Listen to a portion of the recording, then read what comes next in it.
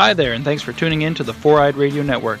You're about to listen to another proud presentation brought to you by Revenge Lover Designs. Stand out from the crowd. For more information, visit revengelover.com and mention the podcast for 10% off of your order.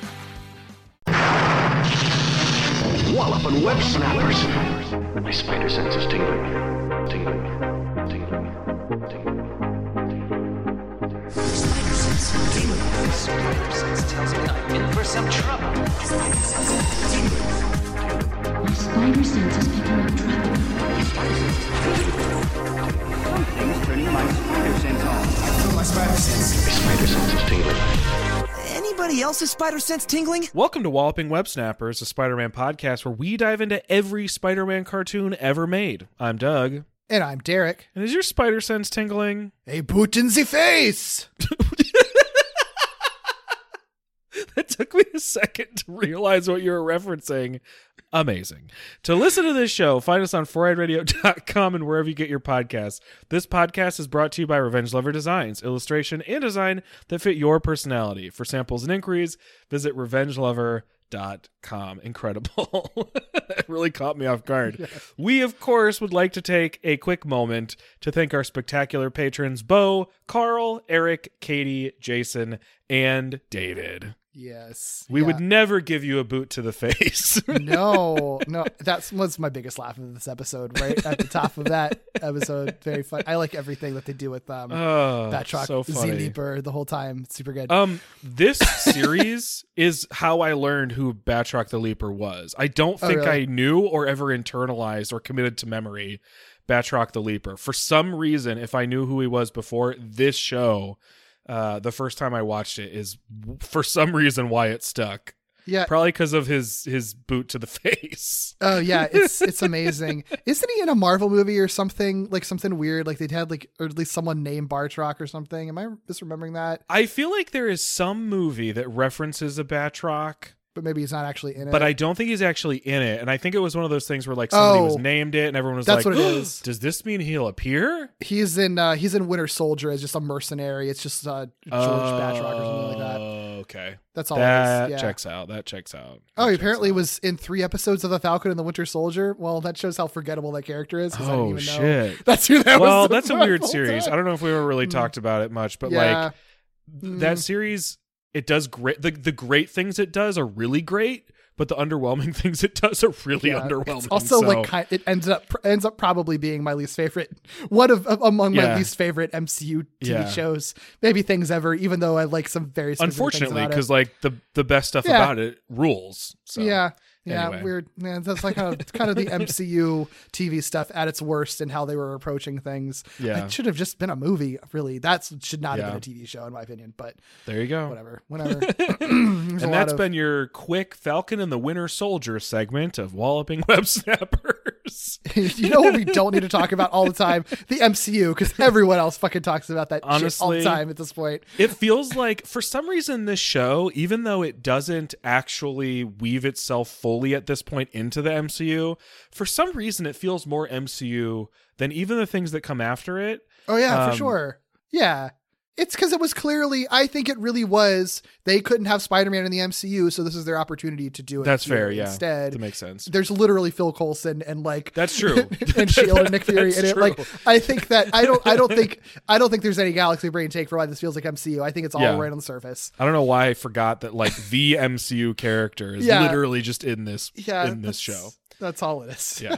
But hey, we got a little bit of business. Last week there were some word snappers, words. And those were, he specialized in web design. And those were from Katie. Nice job, Derek, getting that in at the end. Yeah. What was really funny, though, is that, like, wow, there was an episode weeks ago where I said that, like, almost verbatim, talking about the ultimate Peter Parker in the comics. Yes.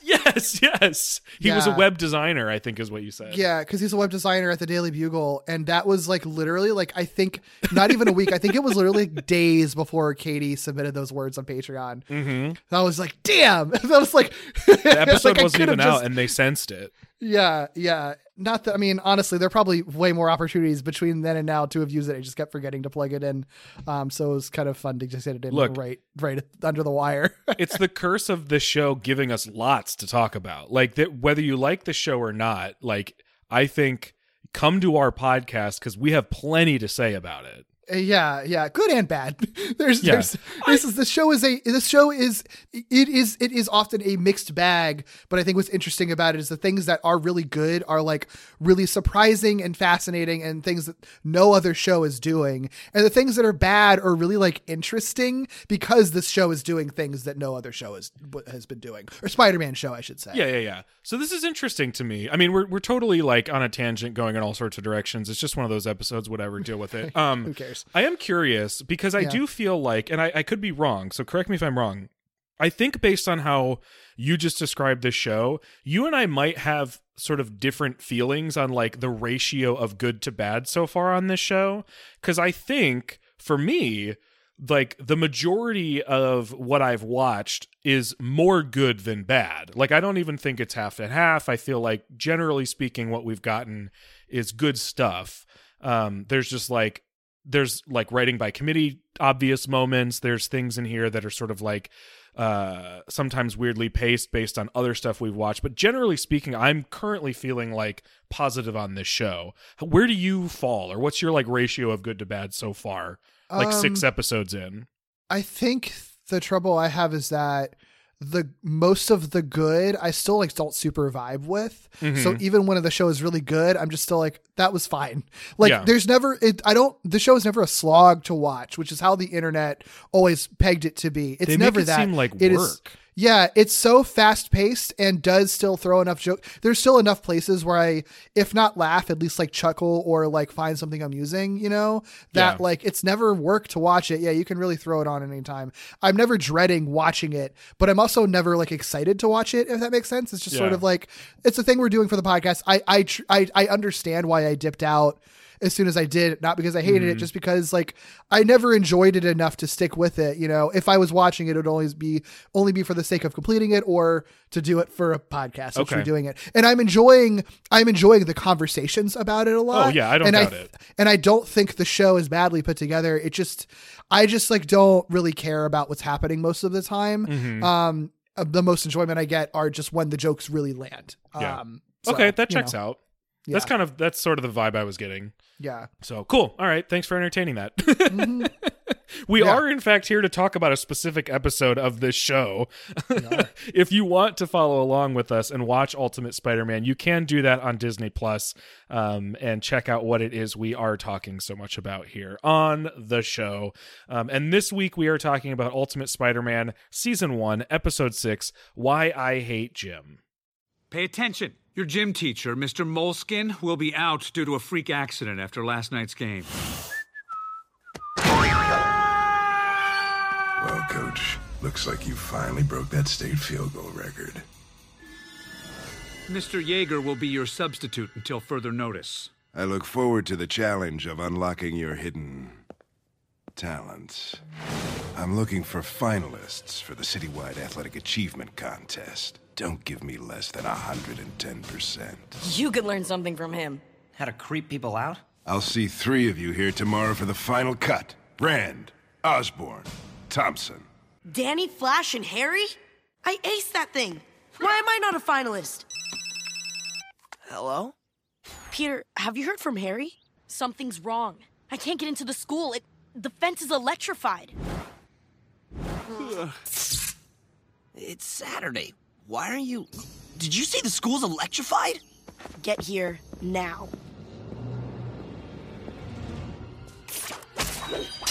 Destroying school property goes on your permanent records, you know. Oh, decided to come clean, Thompson. Huh?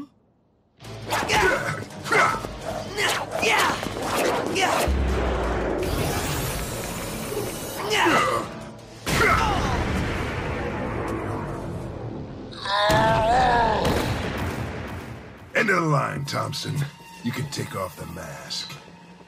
I was gonna say the same thing. If it is a mask. Ugly. Mr. Yeager? Our gym teacher? So that test was only about finding Spider-Man? Now I don't feel so bad about getting cut. So just one little thing, this doesn't fucking matter, but this stuff always interests me a lot. Oh, for sure. On screen, the title of the episode is Why I Hate Gym, which I think makes sense as a title because they're talking about gym class. That's how people refer to gym, is just I hate gym. Disney Plus and like a lot of other places, I think even IMDb maybe, adds a "the" to it and calls it Why I Hate the Gym.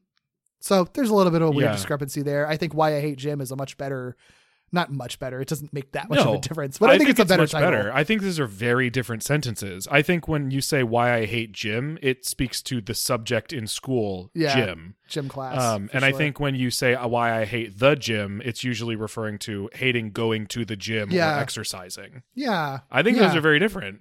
It's going to a gym. Yeah. Yeah. So it's just you ever heard of this show called The Simpsons? Oh, a gime. It's just a weird, it's just a weird little detail. It's always funny when those things happen because it's always like, where did the typo come from? Like, where did that, at what stage, was it just in the marketing materials, how it got sent? Was it actually written that way, like on the script? And then someone, when they were making the episode, was like, oh, that shouldn't have been like that. Like, who knows? I don't know. Yeah. That stuff is always fascinating because it's just like, that lack of consistency for something subtle. Like, how does that happen? I think pretty definitively Why I Hate Gym is the title of this particular episode. Yeah, so absolutely. much of this episode focuses on gym class. Yeah. And again, and the gym teacher. That is the phrase literally displayed on screen in the episode. Right. So I think we can safely say it's Why I Hate Gym. Thank you for letting us interrogate that. Where else? Where else? So for this one, the synopsis for IMDb is Taskmaster goes undercover and infiltrates Peter's school to seek out Spider-Man. Spider-Man and White Tiger must put their differences aside and find a way to defeat an opponent who can mimic all of their physical abilities. The original air date was April 29th, 2012. It was written by, of course, Man of Action, but also Joe Fallon. So we know Man of Action very well, but Joe Fallon is a new one for us. For this age group, Joe Fallon was a story editor on Ned's Declassified School Survival Guide. He was also a writer on the Nickelodeon and Disney iterations of Doug, so both of them. That's interesting to me. Yeah, right? It is very interesting. I, ironically, am not a Doug scholar. I have watched very little Doug in my life. But what I hear frequently when it does come up as a result of my name is the very clear distinction between the two series, Nickelodeon and Disney. So it's very interesting to me that there's like any connective tissue based on how people talk about them. Yeah, it is interesting. I'm sure there's a lot, but they're very different vibes, very different, very different. It's a lot of different writers on it. It's a very different tone between the two of them. And I mean, there's a gap too. I think that Fallon wrote a handful of episodes on the Nickelodeon one and maybe only like one episode on the Disney iteration, but it is still interesting. And this is a funny thing because we're talking about Doug. I don't know if we've ever talked about it on this podcast, but like, your connection to Doug is just the same name. So you've heard about it for your title. And I'm sure you'll never be able to watch that show without some kind of a little bit of resentment, no matter what, of people just associating it together. It's softened, if only because the references to the show when people meet me has drastically gone down in the past, like probably 10 years, I would say. Just 'cause time has moved away from it, Oh yeah. At the time though, when it was still airing and all through college, like could not stand like the Doug theme song. Not because it's bad or anything, because like it's literally the only thing. Until Hangover came out, it's truly the only thing anyone associated with my name. Oh, wow. It was I wonder, annoying. I'm assuming people were singing the Nickelodeon theme song, not the Disney theme song, but I would be curious if anyone ever did the Disney one. I didn't even know there were different ones, so I'm assuming it was only the Nickelodeon one. Yeah. But the reason I brought that up is you have that connection, but the original iteration of Doug, it's Bluffsburg, I think is the town. It's Bluff something. I think it's Bluffsburg. Is that the town that they're in is based on Richmond, which is the city that I live in. No way. Because that's what the writer grew up, or the creator grew up in Richmond or spent time here. So there's a lot of like landmarks and stuff, and just the way the town is sort of set up, and some of the visuals of it are directly based on Richmond and his experiences living in Richmond. Damn, that's really cool. Mm-hmm. So you have a way better and more high quality connection than I do. Everybody. Yeah, I also watched the show when it was on, so very, very feel like one of us has a much deeper connection in many ways. I believe that some combination of my family member, or no, you know what? We didn't go to see the Doug movie, but my dad did get the Doug movie from the Hollywood Video, the rental place. Because I shared a name with Doug, not realizing that we never watched the show because we didn't have channels where it was on, unless it was on one Saturday morning or something. I think it did come on. It did well, the Disney version did come on one Saturday morning. Right. Yeah. So the most exposure I've had, I've seen episodes of Doug. Nobody freak out. I've seen episodes of Doug. But the movie's not good. But I think the first thing I saw was probably the movie. The movie that's called Doug's first movie. Like while you're really shooting your shot, you're getting another one, and then you made a shit movie. So yikes. I don't remember anything from it, so that tells you. I mean, plenty. it's just it's like they literally like find a monster or whatever, which is like that does cool. sound familiar. It's cool on its own, but it's like the whole thing that made Doug kind of special to people is that it was like, oh, it's a cartoon, but it's like real life and stuff, like it was very sort down of a to earth Seinfeld-y cartoon. Yeah, right. Yeah. So like, it was just sort of like, you're going to fucking throw in like your version of like a cryptid in there that they chase after. Like that sounds cool and if you on can't paper, convince but it's Derek with a cryptid, you've done it very wrong. That's the thing. I was conflicted because it's sort of like, it's cool that there's a monster, but like, why is there a monster in Doug? Like this really is like classic, like jump the shark stuff. I don't understand. Yeah, those are Doug tirades. When is Doug ever going to come up? When are there ever going to be writers from Doug on a Spider-Man show? I honestly don't know that we've encountered it. So no, I genuinely don't think we have. Yeah. I mean, that's the thing that's fun about this show is that we're running into writers from things that we never run into before. Yeah, which is great. It was like this, and kind of the MTV show is kind of the same way too. Mm-hmm. But yeah, he wrote on Doug. This is Joe Fallon we're talking about. It was probably about an hour since we've last mentioned what we were talking about before we went on the Doug tangent. Joe Fallon, he wrote on Doug. He also wrote on Avengers Assemble as well. So the other Avengers show that comes after this. The reason that I originally said for this age group is that he actually pretty primarily works on preschool age shows, which I'm sure people who hate this show are shuddering like, oh my God, a guy who wrote shows for babies wrote for my cool Spider-Man show. No wonder the show sucks so much. Oh, guess what? We've talked about people who write for preschool age shows before, everybody. Oh, we have, yeah. But so he was actually, and like the preschool age shows he worked on are like the top tier preschool age shows, very well regarded ones. Preschool age shows. Yeah, that people who were complaining probably watched and learned a lot of things from. He was actually the head writer of Arthur for multiple seasons of it, which is a show that has like a very strong adult fan base. Like people did not abandon that show. Yeah, for sure. I mean, people were watching, was it the series finale where they flash forward and Doug, not Doug, Arthur is like a podcaster or whatever. And the gay rat wedding. The gay rat wedding. Arthur fucking rules, man. Yeah. In addition to that, he also developed and was the story editor of the 2006 Curious George series. And he was a writer for Sesame Street, which, that's always a big deal. It's like top tier of young children's television. And he actually, he developed he developed the Sesame Street Mecha Builders animated series. That is an animated series where the Muppets from Sesame Street are reimagined as mechas. Oh. They're just a bunch of robots who are superheroes. Wait, that didn't go in the direction I wanted it to. Yeah, no, I didn't want them to be mecha. I wanted them to be operating mecha. No, that would be cool. It is literally like Cookie Monster is a giant blue robot that that's fights less monsters. Exciting. Yeah, it's so cool though. I'm sure. Yeah. I mean, so it's like a wild concept, so I am still intrigued. But it was like a Sesame Street action show. That's pretty fun. That's wild. Mm-hmm. Huh. Yeah. Joe Fallon. Yeah. What a fun resume you have. Seriously, what a fascinating career. Yeah. Yeah. This episode was directed by Jeff Allen and Gary Hartle. We talked about that team on our episode 175 because they directed Doomed. Oh my God, that very much checks out. Oh, for sure, I right? think. That super checks out. Yeah. We'll talk about, I think, this episode in probably a similar way that we did to that. So that's interesting to know. So We do get Taskmaster here. I will say I don't typically get very excited about Taskmaster, but there are two things about this particular Taskmaster that are very exciting, and one of them is the voice actor, because this Taskmaster is voiced by Clancy Brown, who we know and love and have talked about plenty, particularly as the voice of Captain George Stacy in The Spectacular Spider-Man, but also particularly relevant to me and things I love, Captain Black in the Jackie Chan Adventures. He wasn't also Rhino in Spectacular Spider-Man too? He was. I think so. He provided many voices in that.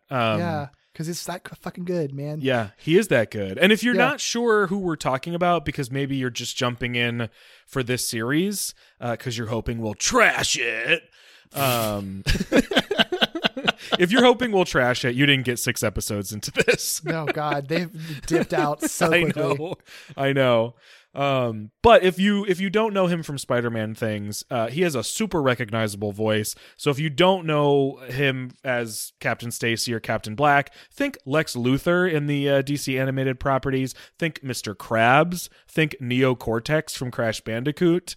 You've almost certainly heard his voice. And once you sort of register his particular like texture and the sound of his voice, you will never stop hearing it. Yeah. He's so good. I mean, he's so good. And he's one of those dudes who pops up in live action all the time too. Like you'll. Oh, sure. Yeah. Sure. Even if you have heard him on a cartoon for sure, but even if you somehow haven't, you will see him in live action somewhere. So yeah.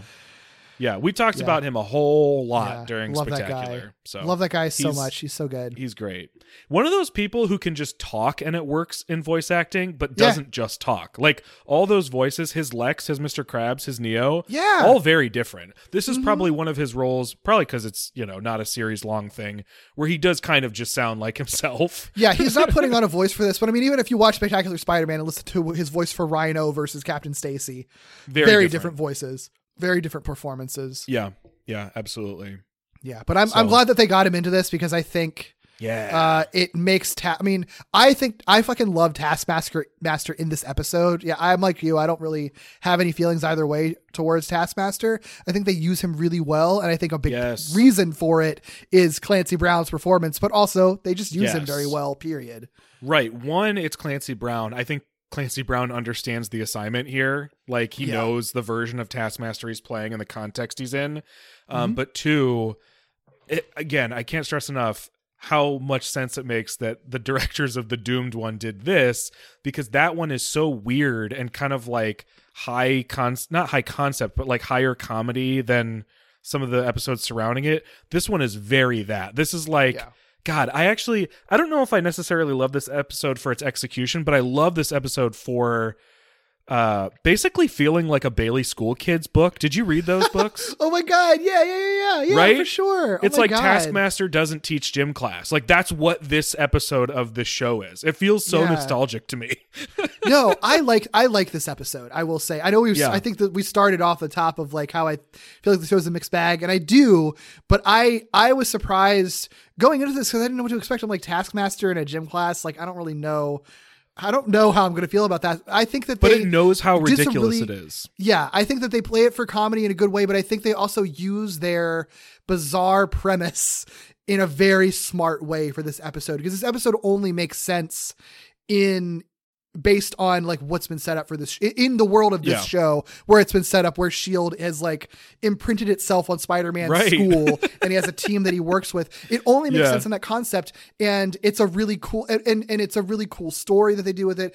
It's a really cool use of Taskmaster. And also like, it gets to use Peter's high school life and high school friends, which again, I've stated over and over again is the thing that I was afraid going into this show wouldn't really have time to deal with and do S.H.I.E.L.D. stuff in favor of it. And I think this episode is a perfect mesh of the high school stuff and the S.H.I.E.L.D. stuff. So, not to like do final thoughts at the top of the episode, but I think that's the vibe I'm going into with this, is I like this one. Yeah, I do too. I think this one is something special here in the first half of this first season. Yeah, I think so. I really think so. Yeah. It also, I think it speaks to what is appealing to us, that this is another one that probably could have been placed anywhere in the sequence of the season and still made sense. You know? It also helps that it's a White Tiger centric one. It's like, fucking finally we got something for her. Yeah, for real. That is nice. There's at least one thing I definitely want to talk about, but like for the most part, I'm just happy that there is White Tiger here. Yeah, there's some stuff that will be a conversation. For sure. So let's get into what is actually happening in this episode. It opens with Otto Octavius, who we did have a week off from. And he is having a conversation with Taskmaster about capturing and delivering Spider-Man. And they're having this conversation as they are watching Spider-Man chase Batroc the Leaper up the side of a building courtesy his motorcycle. Luckily, the motorcycle gets ditched very quickly. No, and honestly, when I was like, this is the only context that I think I like Spider-Man on a motorcycle, is him driving up a wall to catch this like hyper French stereotype with like even playing with a super French soundtrack. It's so absurd and silly. Yeah. I'm like, you know what? This is fine. And it's like in and out. They use it for the opening for it just as a reason, just a way that make it more dynamic of Batroc literally just like leaping up a building and Spider-Man following on a motorcycle. Like it's so absurd. And they know that it's absurd. So it's kind of the perfect deployment of it. And it does provide a single, very small moment of foreshadowing. Good God. Foreshadowing for this episode. So it doesn't feel significant. It feels like a thing where they're like, okay, they had to show the toy and then they threw it away.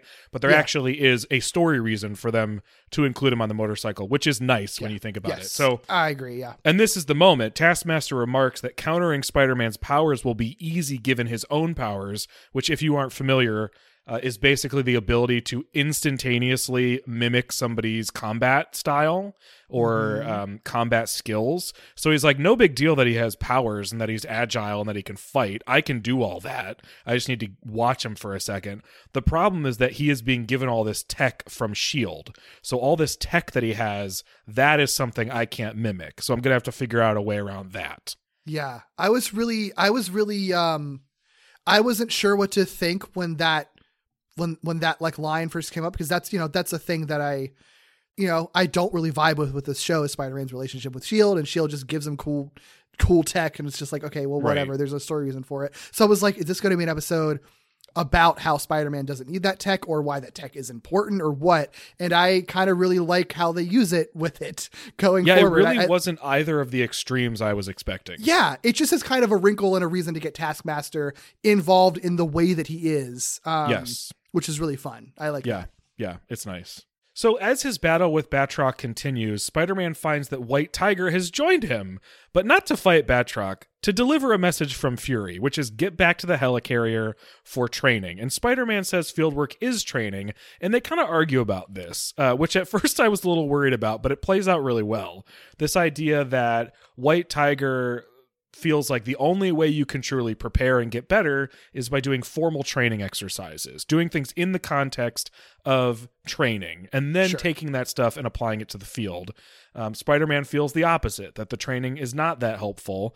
What is helpful is going out and doing, which fits this Spider-Man very, very well. Yeah, I mean, it fits both of them. That's the thing. I mean, that's been White Tiger's mantra the entire show so far. Right. So it'll come up a lot, this idea of training versus just jumping right in.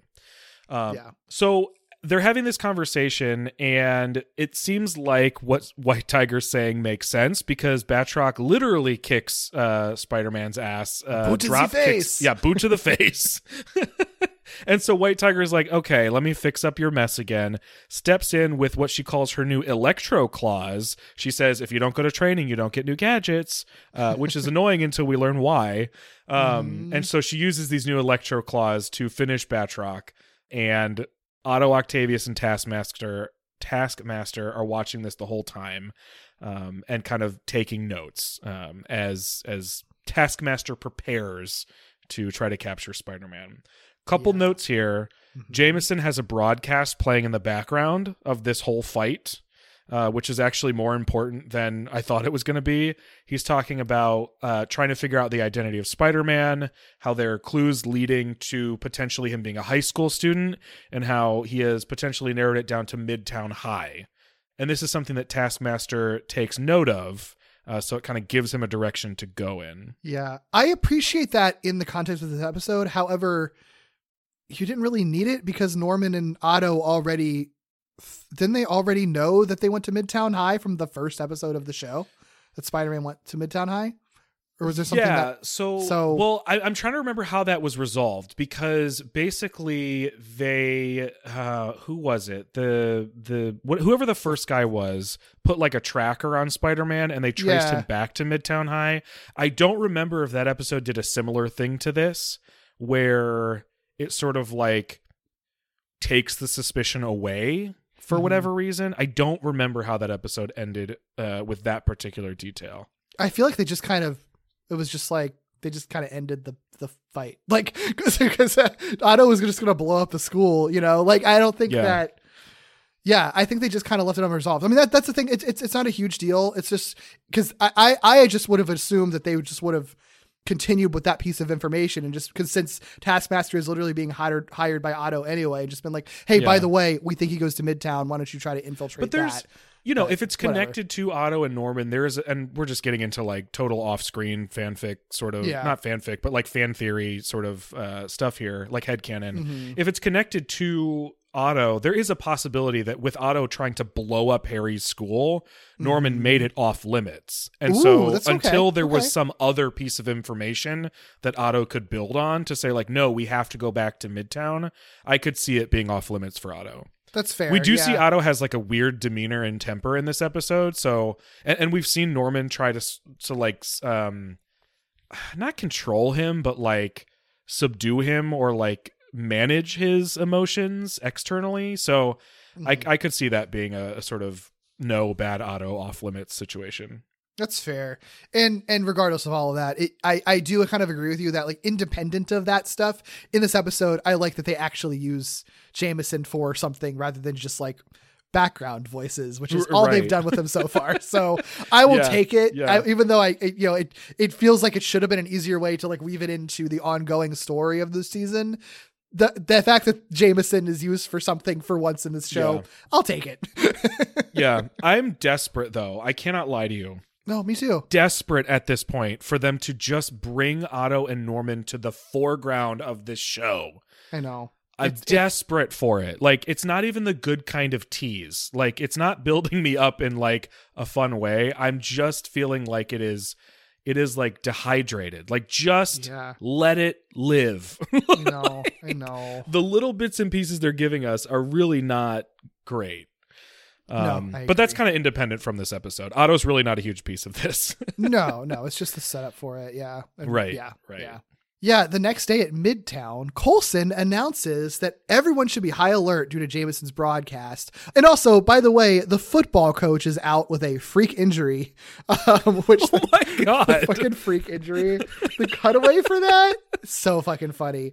It is. Just this weird, it's like literally just like a spring trap that like on the football field that just like propels the coach like over the field goal. It was honestly my first clue that this might be a Taskmaster that I could kind of get behind, because one of the things I don't really care about when it comes to at least the Taskmaster portrayals I've seen is that they are so serious and they're so dry and it's so methodical and technical, whether it's in the video games or it's the MCU version or whatever versions I've seen. It always feels like I get that that's what makes Taskmaster threatening, is this sort of like almost mechanical, robotic sort of impending doom. It just doesn't appeal to me. So when this happened, I was like, oh, they're gonna like play with Taskmaster. He's gonna be like goofy and weird.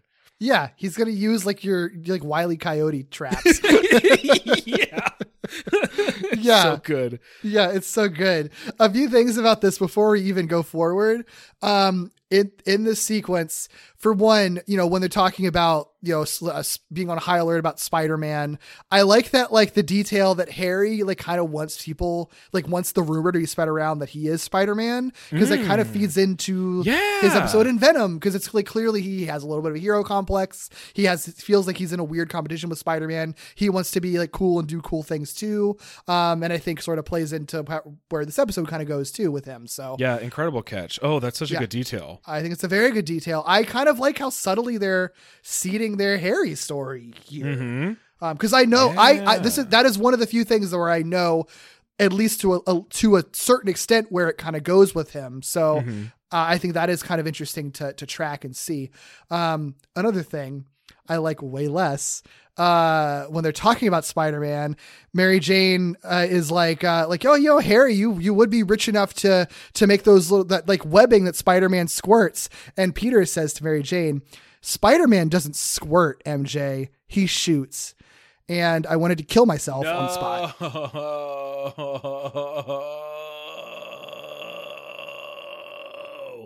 Sorry. I mean, look, we've gotten webbing up his shorts, and now we've gotten Spider-Man doesn't squirt, he shoots. So I hate it. I hate it. Sorry, that's just what he said, and I wanted to die instantly. I don't hate you for bringing it up. I hate that it exists in the show. Why? You know Stop doing it. You know they knew what they were doing. That can't be an accident. I don't like it. I don't like it. He's a fucking 16-year-old kid. Stop it. It's weird. Also, like, I don't know. It's just, for some reason, it's like not an ingredient I want in my Spider-Man. I don't know why. Like, I know, I get it. Everybody, I get it. Webbing is cum. Like, I get it. Yeah, but like, you don't need to spell it out. Right. Right. You know? Yeah. Right. Especially in your comedy cartoon. Yeah. Oh God. Sorry. I'm sorry I brought it up. Here's a palate cleanser. The PE teacher, the PE teacher's name that gets like sprung around, that, it's sprung into the sky. His name is Mr. Moleskin, which is a fucking hilarious name for a teacher. Like, that why was sounds that like the a choice? villain's name. Right. Like, that sounds like the guy who has an accident and turns into a villain. That's like to the point where I'm like, is that a character from the comics they're pulling from? Because it's such a weird, specific name that you're pulling. Yeah, like, I don't remember like what the gym teacher who facilitates the boxing match between like Flash and Peter's name is, you know? Maybe that's Moleskin. I have no idea. That's so funny. Yeah. But yeah. So that football coach, he's out with that freak injury. So here's his replacement, Mr. Yeager, aka, obviously, we can tell it's Taskmaster.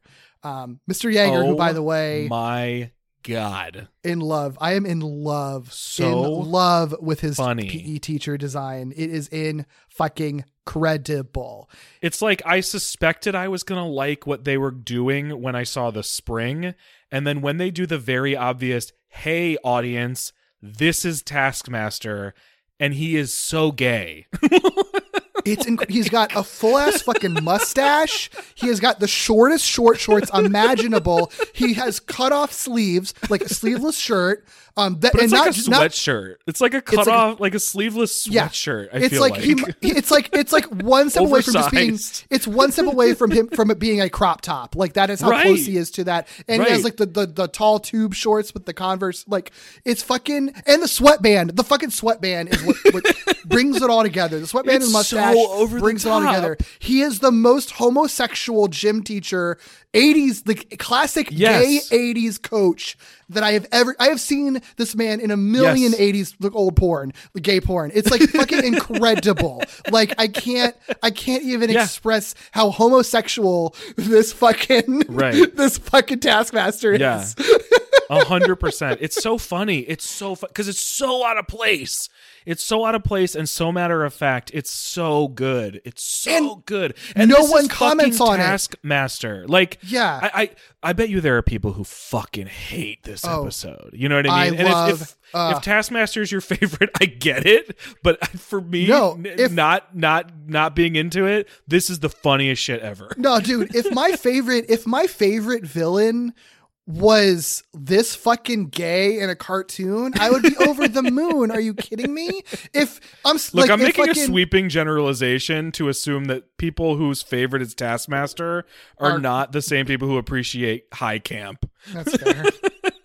But hey, who am I? I don't know. Yeah. I just, so fucking good. Oh my God. When I saw that that's who it was and that's who we were going to be with this episode, like, I lost my fucking mind. It's that, and it's the fact that so early in the episode, they just say, hey, audience, we're planting this guy in the school as a regular or extremely homosexual guy, and no one else knows. It's so funny. Like I said, the best comparison I can make is those Bailey School Kids books that explicitly tell you, hey, their teacher's a vampire, and no one seems to care or notice. Like, it's just so funny. Yeah. Aren't those also like sometimes kind of weirdly gay coded? Like, was it? Oh, Bailey those School are Kids? extreme. Those books are extremely gay. Well, is that the same the one? monsters, or like the monsters sort of titular, or not titular, but like the monster of the book, basically, are so many of them are gay. Is that the one where they go to like a werewolf at summer camp and he's like, they have the drawing of like this like hairy gay man like eating a hot dog very sensually. It's like, okay, yeah, absolutely. That's the gayest shit I've ever seen in my life. That's cool, the love one. it. That's yeah, cool. And like I love that no one they don't make a joke out of it. It's not like that guy looks like a weirdo in that way, right? Like I think it would be fundamentally worse if they kind of, I know they wouldn't do like a gay joke on this show, but I feel like they could do something kind of veiled, like what's with your shorts, and like they don't do it. It's just sort of like, oh, who's the new gym teacher? I don't think that guy seems like a creep because he's fucking a villain, you know? Like, I love that. Yeah, it's just fundamentally better that no one comments that this guy's pulled out of a fucking 80s movie. It's so good. It's so good. It's just, God, I love it. I love it. I love it. Yeah, I forgot. Yeah, I don't remember what he says. He says something like very obviously villainy, and Peter even says like awkward phrasing or veiled threat. You be the judge. Yes. Like it's like, do not take this episode seriously, please. And I love that. Yeah. It's exactly.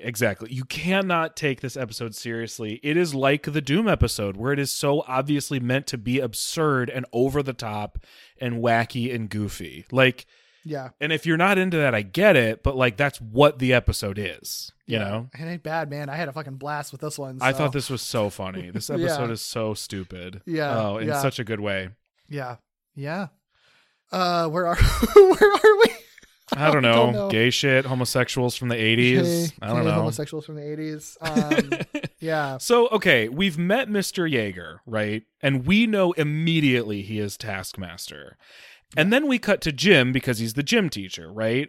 So they're playing like dodgeball or something, and we get this cutaway, which is important. It feels a little bit weird, like in the pacing of things, but it's important for the episode.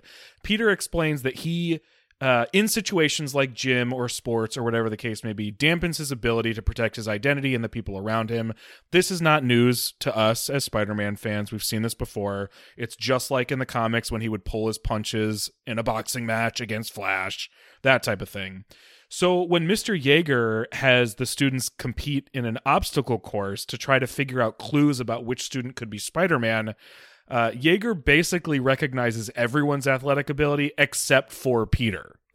This is good shit. Like, this is genuinely, as silly as this episode is, this is all like really good writing because it's all based in either stuff we already know from this show or like Spider-Man lore. Like, for one, Taskmaster's plan, honestly, pretty great. Like, I think that his plan is really good. Like, just like infiltrate the school, pretend to be a gym teacher. You'll have every reason to test these kids' athletic capabilities. And if you're good, and if his whole deal is being able to spot, like, you know, the way that people move and stuff, that's a perfect way to do it. It makes perfect sense. I love the detail that he like considers that like he considers people like Flash Thompson to be Spider-Man. Like, of course, right? Like Flash, Harry, and Danny are all athletic people, and like Peter, it is a long-standing thing in Spider-Man mythos that he like protects his powers, and it's such a clever thing that like that he sort of is unintentionally like defeating Taskmaster's plan by simply doing the thing he's done as Peter Parker for like ever. Right, he always does. I also feel like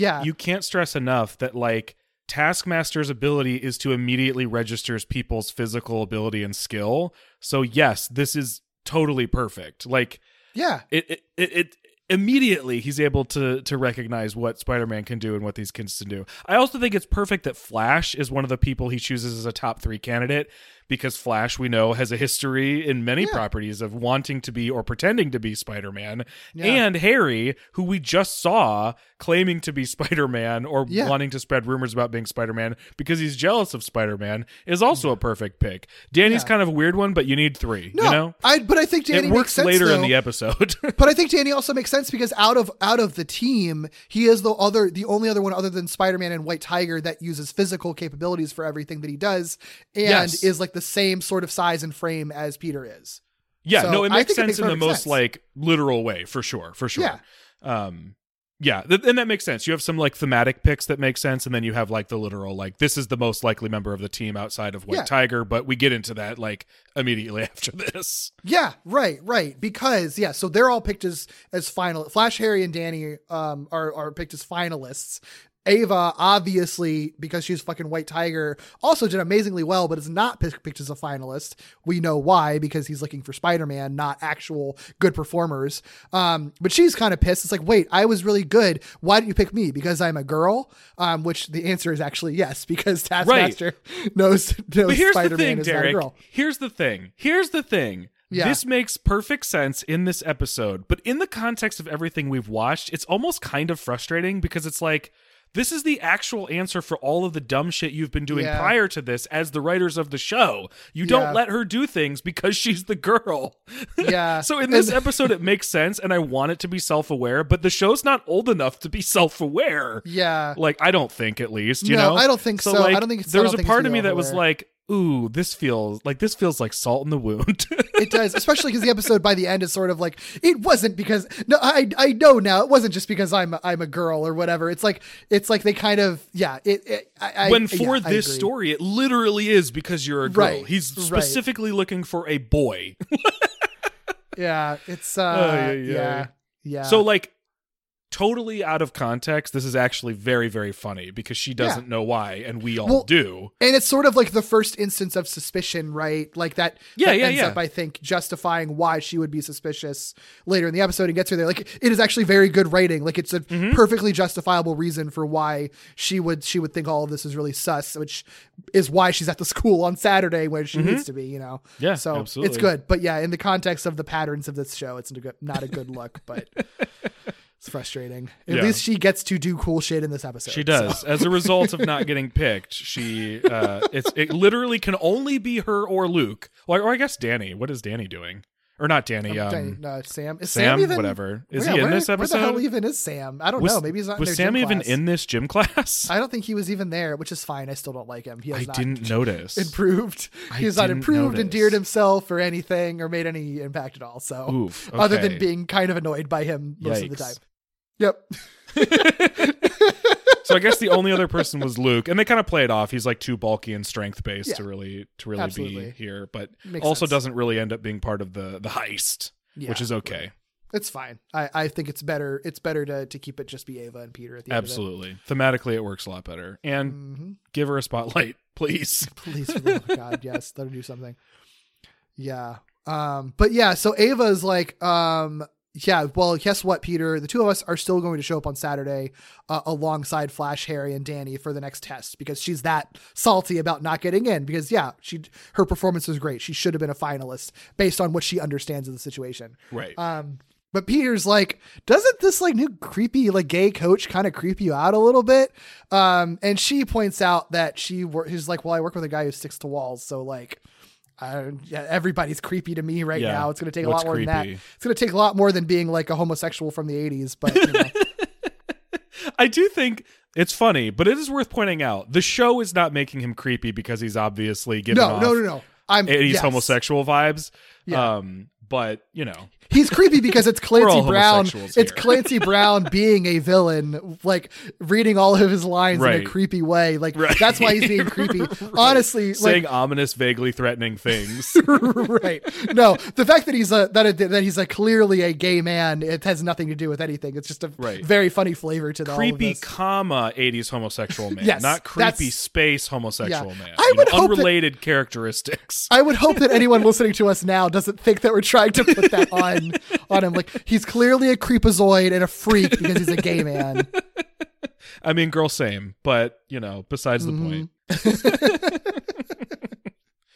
Well, later that evening, we get this little scene that ends up being very important. Taskmaster knocks out Agent Coulson and then uses his handprint to access the security plans for the school and learns that S.H.I.E.L.D. has basically supplemented this school's security system to a ridiculous degree. So he now has all the plans for Midtown High's advanced security system. Yeah, I think that this is pretty clever. I liked seeing this because I feel like the S.H.I.E.L.D. making itself fundamentally part of Midtown High, weird choice, bad idea. And this episode is sort of like, yeah, it's a bad idea. It makes everything go wrong for him because Taskmaster can just like hack it. Like if it was a normal high school, he couldn't like put up a fucking electrical shield. So I kind of like that. Well, there's an odd thing happening with the show, even 6 episodes in, where they've clearly, the writers, directors have clearly gotten directives about things that must be included in the show, right? S.H.I.E.L.D. must be included. Fury, Coulson, technology must be included. Iron Man clearly needed to be included in an episode. And I think it feels like the writers are willing to say, yeah, of course, we'll include that stuff, but aren't willing to just fully buy into it as like straightforward, like genuine, sincere elements of Spider-Man's experience, right? Yeah. So the fact that these writers are willing to make the fact that S.H.I.E.L.D. has intervened actually the obstacle or like a benefit to the villain, I think is kind of neat. And I think is encouraging to me because it at least means, one, the people who are actually writing scripts and like writing dialogue and coming up with plot points for like individual episodes are willing to not necessarily just like go with the flow that like, of course S.H.I.E.L.D. is here and this is how S.H.I.E.L.D. works and it's going to be cool because it's S.H.I.E.L.D., right?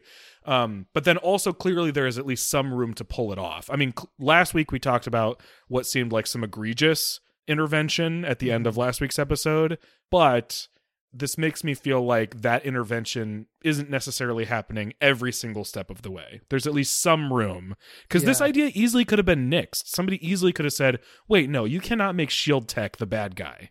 Yeah, that's true. And no one said that, clearly. I am very curious to see, now that we kind of have an eye on this sort of push-pull between the writers and like what's the perfect Marvel mandates, you know, like, which again, a lot of this is like our speculation, but I feel like it just feels really obvious when you're watching the show.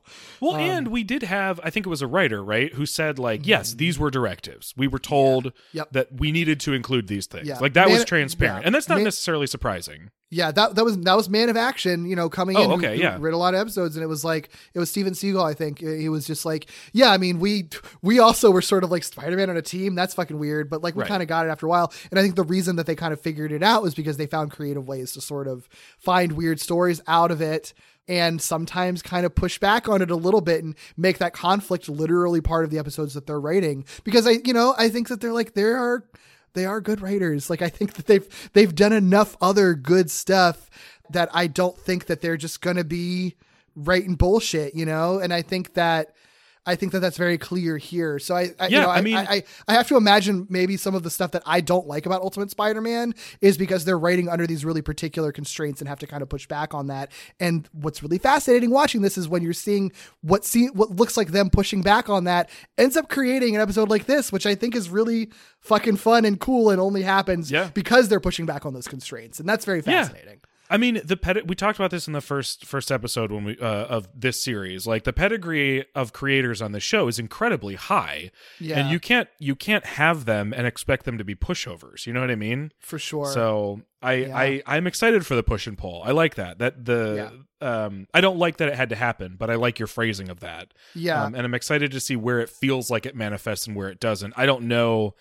You know, if folks have talked explicitly about that push and pull outside of just contextualizing things, but I'm excited to like find it, you know. It's encouraging because the little that I know about seasons past season 1 where things sort of start to change drastically, whether in tone or the things they focus on, it makes you wonder if it's sort of like, is it just that the executives are started paying less attention to the show and creatives are allowed to do a little more that they wanted, and then the show sort of changes and evolves because they're not doing that push-pull anymore, but are working in this established universe? That could be really interesting, and I think that could be kind of encouraging. So. Well, that's something, I mean, that is a bit of the 90s show experience, right? The first season was way more there was way more control over that. Or maybe the better way to put it is less freedom to the creators. And I think Semper's talked about that, right? There was a point at which he could just take over and do his thing. And the first season wasn't that season. Yeah, it was just like, oh, you're successful. All right, well, we're going to focus on other stuff. And then suddenly the show becomes more serialized and does a lot of really cool stuff. So yeah, and that first season is easily my least favorite of the 90s show we've talked about. So yeah, for sure.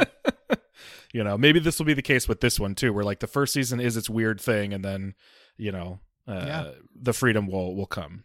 Yeah, I think that there's a lot of potential for that to be the case. Let's hope. That'll be cool. We'll find out in 12 years. Jesus Christ. Okay, well, back to what's going on here in the episode. The next morning after Taskmaster knocks out Agent Coulson, that's the Saturday, right? So Ava calls Peter, letting him know, 1, hey, you didn't show up, what the heck? 2, that Flash, Harry, and Danny should have been done with Yeager's test because it's noon and they went in the morning. 3, that she cannot get a hold of them. And 4, she can't get into the school because the fence has been electrified. Which at first, like, Sleepy Peter doesn't seem to register. So me as an audience member was also like, I'm sorry, the fence has been electrified? Yeah, kind of burying the lead there, Ava. Like, I think that's kind of a much bigger deal than everything. Yeah. You lead with that, and then there's the context around it. But they're smart. They know what they did, right? They know that's our reaction, and they give Peter the exact same reaction. So he, like, starts to respond to one of the earlier things she said and then interrupts himself to be like, hold on, fuck all that. The fence is electrified. Yeah, it's so funny. It's so funny. Very good. It's very good. I thought it was stupid at first, and then it got good stupid, you know? Yeah. So naturally, Peter meets her at the school. The two of them suit up, and the rest of the episode is basically them infiltrating and pulling off a heist in the school to try to save their teammates and Flash. Fun stuff. Or I guess teammate Flash and Harry, and stop Taskmaster. It's such a good setup for the ridiculous shit they're doing inside of Midtown High. So not only do we get an inside the school kind of closed space or small space shit that you and I particularly like, at least for a little bit, right? We also get this wild premise, these wacky antics, and a story that makes an alarming amount of sense given all the absurd shit happening around it. Yeah, I love a good heist episode of a show. And the fact that they sort of do it in a school with Spider-Man White Tiger, like that alone, fun as hell. Throw in Taskmaster's the villain, like this version of Taskmaster is a fucking Wile E. Coyote villain.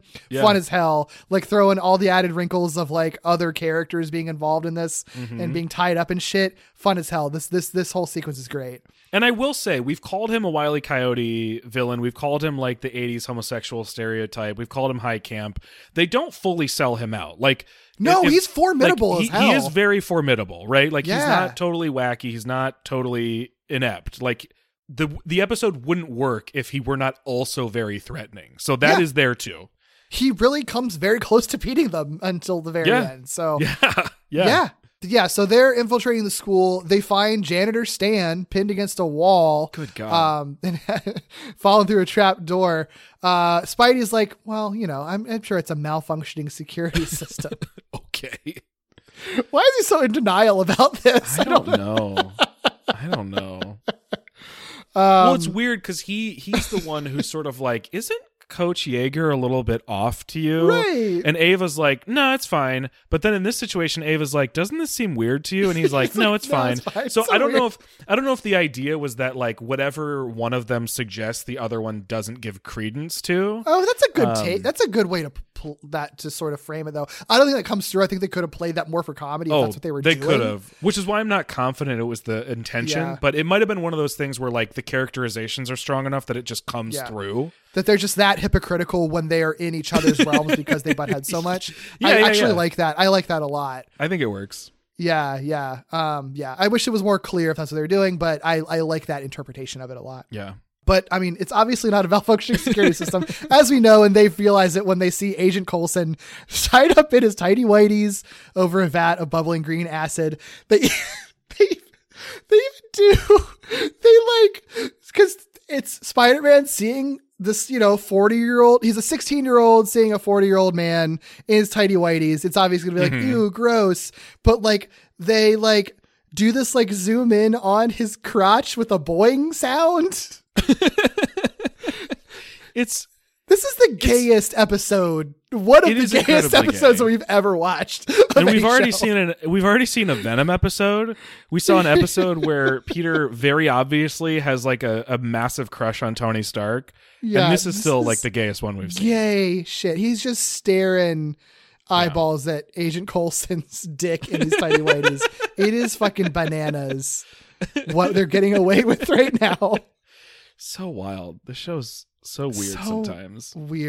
So weird. But I kind of buried the fact that he's over a vat of bubbling green acid. Obviously this episode's a fucking cartoon. Right. Which I normally hate, but it's very obviously referencing how ridiculous it is that everybody falls into a vat of green acid. Yeah. In the great. 90s. I think it's hilarious. So it's very funny. And it's like in his office. Yeah. Like, he didn't take him to a different place. It's literally in his office. And there's no reason for him to be in his underwear either. It's just sort of like, just took his clothes off just to make it worse for him. Taskmaster I didn't say this really, but like fucking hates Nick Fury and Phil Coulson. Yeah. And so like this version of Taskmaster could have just done it to humiliate him. Like he just hates those two. Yeah. Yeah. But it is also funny. This, you could take or leave Coulson in this show, I think, very easily. I think very easily leave him. I'm encouraged, right? Because some of what they have sort of built as the joke that is Principal Coulson actually plays importantly into this episode being possible. So like, okay, they're willing to play with that.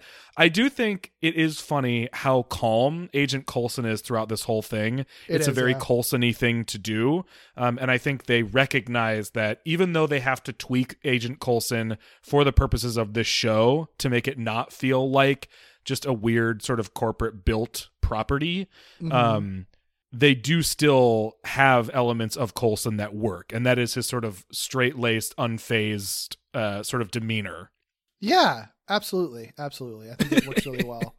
If they have to have Coulson in this show, I think this is a great use of that character, because it's almost kind of like, it does almost kind of sell him out a little bit, but in a very funny way, where it's just like, this character really doesn't matter on this show and really doesn't belong, but that's what makes it kind of funny when you see him just shoved in the situation. Like he kind of becomes the butt monkey a little bit in like a very funny way. And again, that could potentially speak to what some of the writers are recognizing, which is like, I'll include Coulson, but I'm not necessarily going to give you the same Coulson here. Like he's sometimes going to be the butt of the joke. He's sometimes going to be the reason that things go wrong.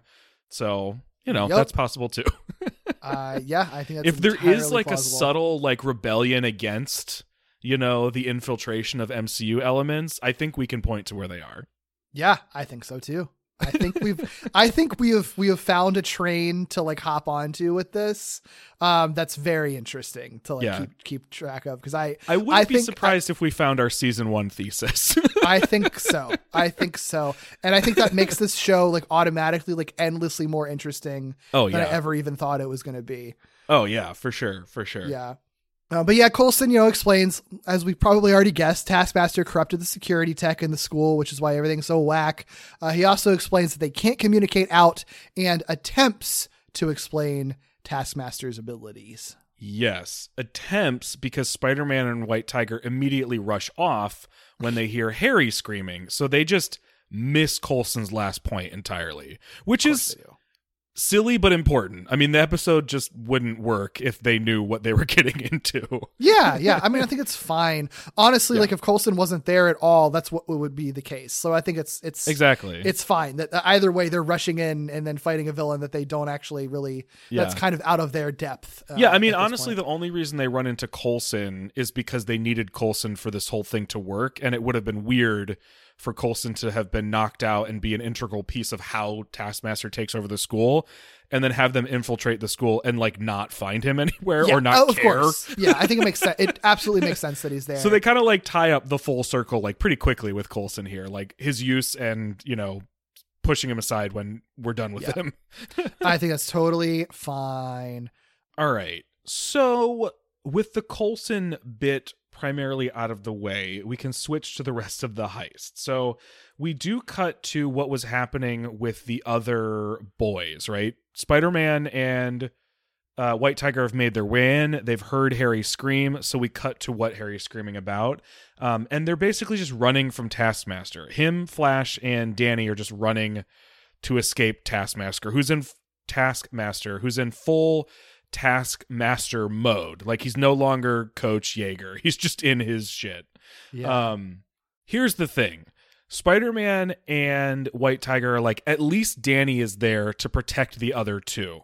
Danny has the same idea, but Danny also does not know what Taskmaster's ability is, so he just tries to confront him one-on-one and is very quickly knocked out because his entire thing is martial arts, and he even volunteers where he studied because he doesn't know any better.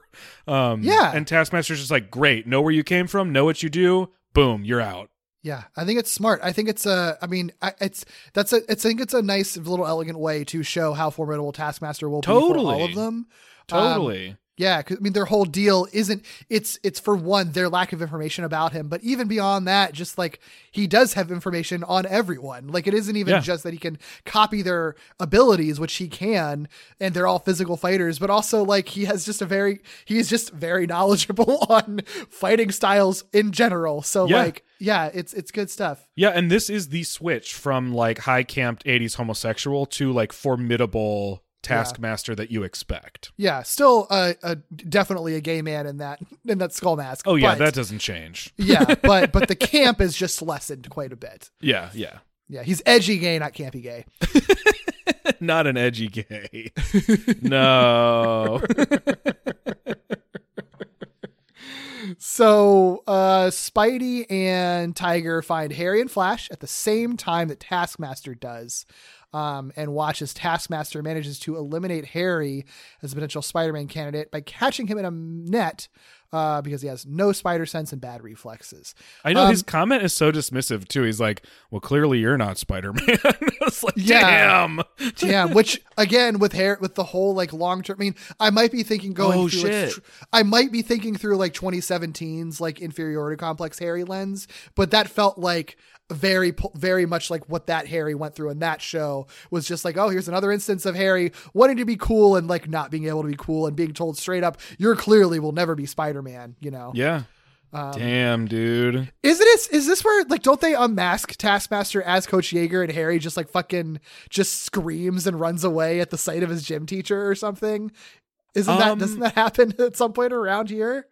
It happens with the next person that he goes up against. So it doesn't happen with Harry. It happens with Flash or who he thinks is Flash. Gotcha. We're close. Gotcha. Yeah, we do get to that point pretty soon. Gotcha. I just like that moment where it's just screaming at the sight of your gym teacher. Well, then it's probably the next one where Flash runs, Taskmaster follows, so Spider-Man comes up with a plan. White Tiger gets Harry and Flash to a safe location where Spider-Man distracts Taskmaster. Those are two words that are harder to say together than I thought. I think maybe some of my animosity comes from Taskmaster being a very difficult name to say. It's not easy. Yeah, Taskmaster. Damn. By confronting him. Spider-Man's going to confront TM directly. There you go. Yeah, he says, he wants me, he can have me. Yeah. And this is actually, I mean, this is one of those moments that highlights the Spider-Man versus White Tiger mentality. She says, what's the plan? You know, training, planning, all this sort of stuff. And we've seen this in other episodes too, where she comes up with a plan or calls out a maneuver or something. And then Spider-Man just runs in. And so she's like, great plan. And we know that he is going to fail at this, at least to some degree. Right. So having lost track of Flash because he hides in Peter's locker, which is funny, Taskmaster, god damn, it really is hard to say. Right? Taskmaster assumes he's fighting Flash because he doesn't see Flash anymore, and Flash is sort of like the most likely candidate, right? So I like that sort of, I like that.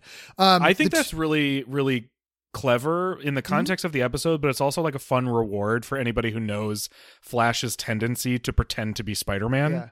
But also the fact that like in this comics, in this context at this time, it still would have been kind of new, but in the comics, he had just started being Flash Venom. So it's like he is literally a superhero with Spider-Man-like abilities now. So like, there's plenty of precedent that it's plenty of potential for Flash to basically be a Spider-Man type person and type hero.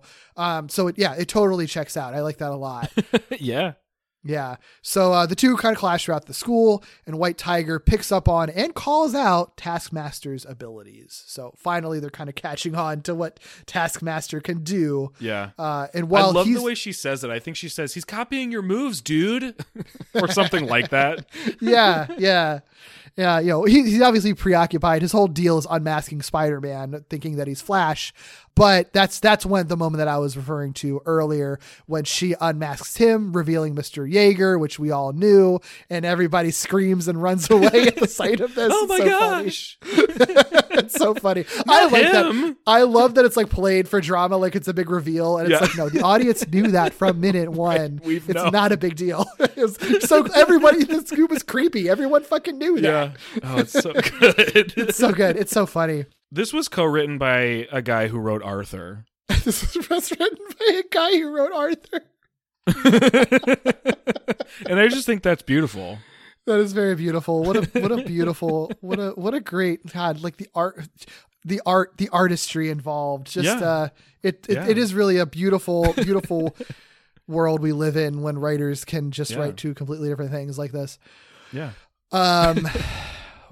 So it's White Tiger is trying to fight Taskmaster head on, convinced that, her training, she has trained so hard. She's like, that'll give me an edge regardless of your copycat powers. If I've trained this much, obviously I can best your copycat powers, which makes no sense really. But like, obviously for her mindset, she's so committed and like headstrong and like committed to this idea that if you train enough, you will be perfect, which, isn't really true. You need a little bit of flexibility, but it plays into her characterization very well. So it makes sense, even though she's obviously wrong.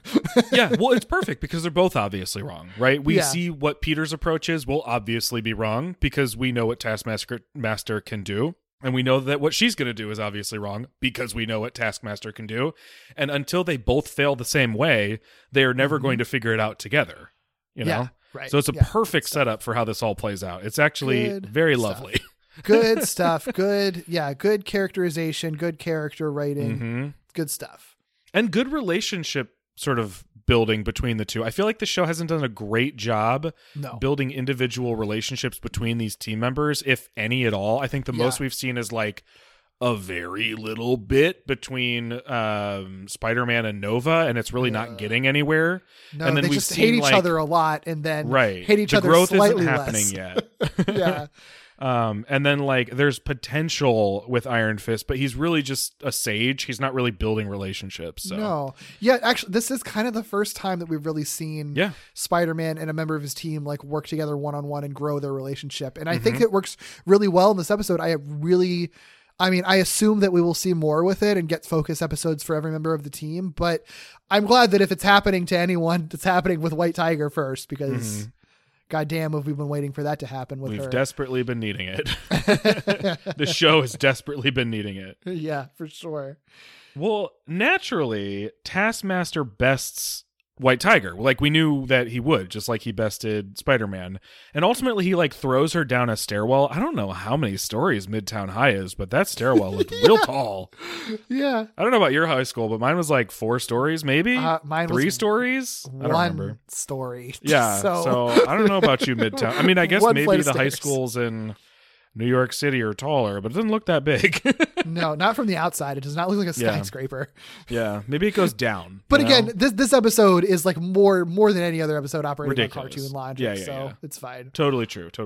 So he throws her down a stairwell, and Spidey manages to catch her with his webbing.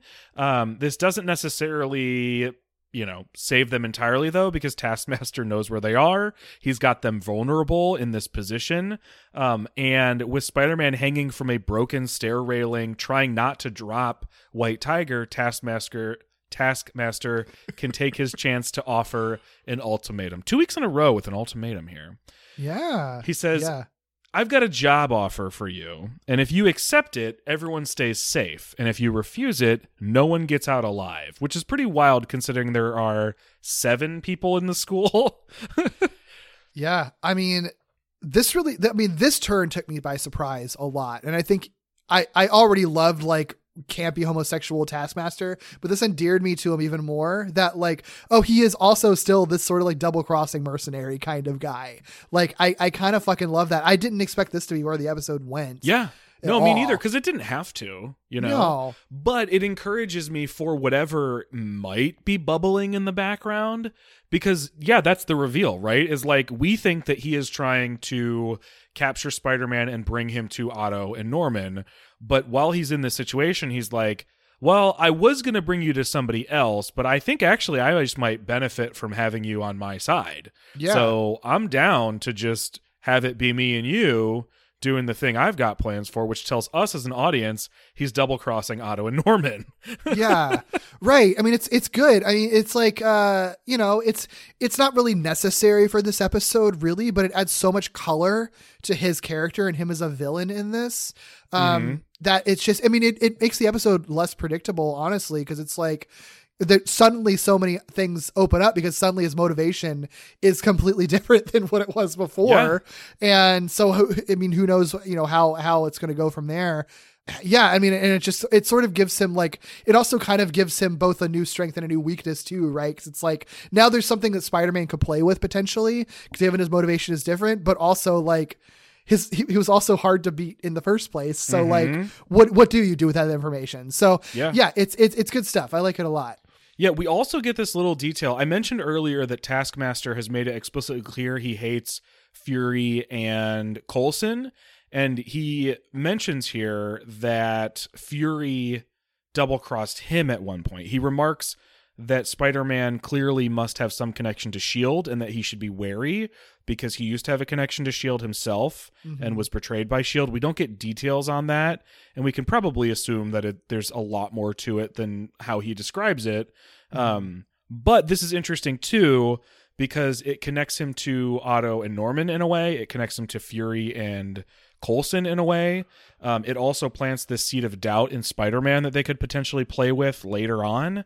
If they decide to do that. I do wonder how much they will be allowed to necessarily explore the idea of Nick Fury not being a good guy. They've toyed with it a little bit, but I can't remember how is it Winter Soldier where we really get the MCU version of oh, you might be a bad dude, or do they get into it earlier than that? I don't well, because I just don't know if they're at the point in parallel where this show would be allowed to be actually he's maybe a bad dude. Yeah. In the first Avengers, I mean, there's the whole, it's not, I mean, I feel like there's ambiguity in the first Avengers movie. Okay. With Nick Fury. And there's a whole bit, it's not about to come out. So. It's not as bad, but there is the whole bit where Nick Fury, put Coulson's blood on Captain America's cards to make them more emotionally impacted by his death. Clearly he is manipulative in a really kind of ambiguous way. Yeah. So and I think it's the means type of guy. I think it started there and then it just sort of got progressively a little more gray. I don't know that the MCU has ever really gone as hard as they could on the ambiguity they don't want of us Nick Fury. To ultimately think he's a bad guy. Yeah, especially, I mean, and they do they fake kill him off in Winter Soldier and stuff who's out of the movies for a long time anyway, so there's never been a lot of room for it. But the ambiguity is definitely there in the movies, and that is coming out around the same time as this episode. So maybe there's a little more room than I think. And also, I mean, they're taking so little from the Ultimate Comics, but in the Ultimate Comics, Nick Fury is a very ambiguous figure. Depending on the issue, he either is a pretty decent down to earth guy or somebody who really absolutely is going to fuck you over. I mean, what we read a couple weeks ago, at least at the point in which the Venom arc is happening. Yeah. Peter Parker lists a couple people in that universe as adults who can't handle power. They have power and everything goes wrong. He lists Nick Fury as one of those people. Yeah. So if nothing else, if they're pulling stuff from Ultimate Comics, that version of Nick Fury, I think they do at least in the Ultimate Comics. I know in some of the other ones, they maybe go a little too hard one way or the other, but in the Ultimate Spider-Man comics specifically, from Peter Parker's point of view, they do a really good job of playing that push-pull of is Nick Fury a good guy or a bad guy? I don't fucking know. Even if the show doesn't give us an answer, I would be happy with Peter Parker experiencing plenty of doubt and conflict over not just whether to be a part of S.H.I.E.L.D., but whether or not Nick Fury is a good guy. Yeah, he absolutely has a reason to feel kind of suspect of Nick Fury, considering how he's sort of undermined his word and not really given him his me time that he asked for and taken over his entire school. And the whole reason this entire episode is happening is because of the way that S.H.I.E.L.D. has sort of put its roots down in Midtown against Peter's wishes, essentially. So, for sure. I think there's some interesting stuff happening under the surface there. Yeah. Whether they, go forward with it or not, I don't know, but I like that it's there. Yeah, me too. I mean, my one concern is that this episode starts with Taskmaster heavily being this bizarre Mr. Yeager character, and then it pivots to being a more serious version of him. And so if Taskmaster does become a regular player on the sort of villain side of things, where he's in conflict with the people he's attempting to double cross, I don't know that we get the camp version of Taskmaster anymore, because how do you swing back to it once you've gotten this version? Not saying they couldn't, I just am not super confident they would. Yeah. So who knows? We'll see. Yeah, for sure. So here's the thing that actually I was surprised by this. I don't know how I feel about it. I think it ultimately doesn't matter because it gets us where we need to go. While Taskmaster and Spider-Man are talking about this opportunity or these details, White Tiger cuts herself free from Spider-Man's webbing. I guess it's fine because even if she's up high, as long as she's got her bearings, she should be fine. What is weird to me is that Taskmaster wouldn't notice this. That's really the only time I'm sort of like, but that's me being kind of nitpicky, I guess. Yeah, I mean, I think that's fair. I think this episode at this point for me was so ridiculous that I didn't even really notice that detail. But you're right. It does they do such a good job of making him so formidable, even in spite of the cartoonishness, that like they do have to sell him out a little bit to make this work. But yeah, it's really the only time I think they do. It definitely is, because otherwise he's pretty on point with everything. Right. And anything else, any other way that they eventually best him feels earned. Yeah, absolutely. So it's fine. I'll give him leeway for this one moment. Everything else is great. So this allows her to get away, and it allows her to pull Spider-Man away from Taskmaster when Spider-Man tricks Taskmaster into backfiring his gun, which temporarily stuns Taskmaster. And when I say trick, I just mean he manages to time it right, shoot the gun with his webbing, and it backfires. The most that you can possibly trick Taskmaster. Exactly. Taskmaster. God damn. Tasky? Tasky. I like Tasky. God, there are some names that are so hard to say 100 times over the course of an hour and a half. Jim Dad. Yeah, Jim Dad. Yeah, so they got a moment to regroup now. Spider-Man comes up with a new strategy. If Taskmaster can copy what he sees, then they should make sure he can't see what they do, which I was like, that's fucking galaxy brain. I never would have thought of that. That's genius, actually. It's also not, their solution is not how I thought they would do it. I figured when they talk about making sure he can't see what they do, I figured they would focus on his ability to see, like blinding him or something, right? Not what they end up doing, which ends up being way more fun. Yeah, and yes, absolutely. So what they do is they grab an extra mask from Peter's locker, which we saw before when Flash was in it, and Flash is still there, and they in fact leave Flash in the locker, which is very funny. Gives that extra mask to White Tiger, and then draws Taskmaster into the gym where all the lights are turned out, so it's totally dark. And they each use Spidey's night vision abilities from his mask. So they're able to move through the gym without trouble while Taskmaster can't, and they're able to best Taskmaster by attacking in the dark. They also like trade weapons as well. Like at a certain point, Spider-Man is wearing White Tiger's gloves, right? Or claws. Yeah, the electro claws. The electric claws that they established at the beginning of the episode. And there's even a point where Taskmaster's like, hey, I have a photographic memory. I can move through the gym as I please. I remember exactly what it was like. But they're like, hey, guess what, bitch? We rearranged the gym's equipment, so you're going to trip all over it now. Right? We can move shit, number. Idiot. Yeah, we can move shit. Yeah, it's really clever. I mean, it's the type of thing where, you know, they do just enough to obscure his expectations of how things are going to go that they're able to pull off things that normally wouldn't work. Right. And it's really clever. I really think so many details from the beginning of this episode I didn't think would matter, like him talking about shield tech getting in the way, or just technology getting in the way. The fact that White Tiger highlights her new claws, which in any other episode could mean nothing. You know what I mean? It's so good. And I love that the technology that bests Taskmaster isn't big shield tech. That was just a way to talk about tech. It's actually just them switching their tech. You know, it's not a particular type of tech. It's just him not being able to anticipate tech if he doesn't know you have it. It's so nice. It's so clean. Yeah. Because she uses his web shooters at one point too, doesn't she? Yeah, she absolutely does. And which that's is great. Like, I remember the first time I watched this episode, when she used that web shooter, I was like, oh, like it all clicked into place, and I was like, incredible. Yeah, like this is so, we don't get to see other people use his web shooters very much, so it's exciting anyway. So if they're going to do it in a cool way, like that's even better. Yeah, especially that she gets to be the one to do it. I love it. It's Thank God. White Tiger maybe didn't get to be Venom, but she at least got to shoot Spider-Man's web shooters, and that's fucking cool. Yes, exactly. And something that belongs to her, which he's using, also ends up being helpful. It's not like she's just using his stuff. That's you know? a good point. Yeah, specifically her electric claws make a big difference. So yeah, I like that a lot. Good stuff, man. I like it. I like it. And again, I did not expect this to be how the episode went, and I was very pleasantly surprised. Me too. Really liked it. So we still got a little bit of stuff here. So Taskmaster is restrained, and he gives Spider-Man one more chance to accept his offer. And when Spider-Man refuses, Taskmaster then just says, okay, fine, I know who you are. I will expose to the world that you are Flash Thompson. And so Spider-Man and White Tiger reveal the actual Flash Thompson, putting Flash Thompson and Spider-Man in the same room. So there goes that strategy, Taskmaster. Taskmaster then is like, well, shit. So he uses a smoke screen to escape, because you can't really restrain him. Like, he's got a way out. You turned the lights on, which was a mistake. And they find in his wake a mask of Mr. Yeager. So whatever so funny. Taskmaster looks like, it is not actually Mr. Yeager. So fucking funny. Which is such great. a pointless, silly detail that I love so much. Yeah.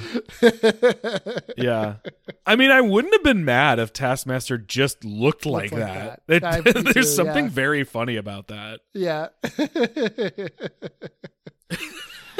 Oh my God. So I like this too, because this kind of closes the loop on what, could have been an ongoing issue, but Taskmaster, having, according to him, sort of, analyzed everyone he could have, reports back to Otto that actually Spider-Man isn't a student at Midtown because none of the students fit the bill for it. So he'll need to draw Spider-Man to him instead, which prompts Otto throwing an entire tantrum and breaking a bunch of shit.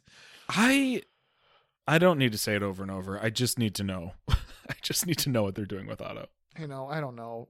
I didn't watch far enough into the show, I think, to ever see what they did with Otto. So I have no fucking idea. And I may be worried because I really don't know if I am going to like what they're doing. I'm worried for a comment that happened earlier in this episode, which is Taskmaster said, should be pretty easy for a guy with 4 mechanical arms to catch a bug.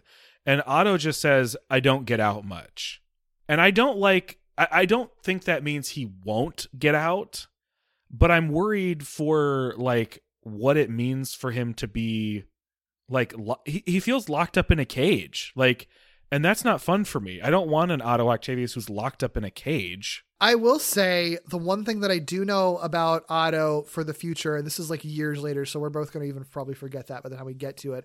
I do think that, like, one thing about this show is that there's like kind of multiple versions of Otto design wise. I'm assuming it's the same Otto, but like, I think that they do radically change the character as it goes along. Okay.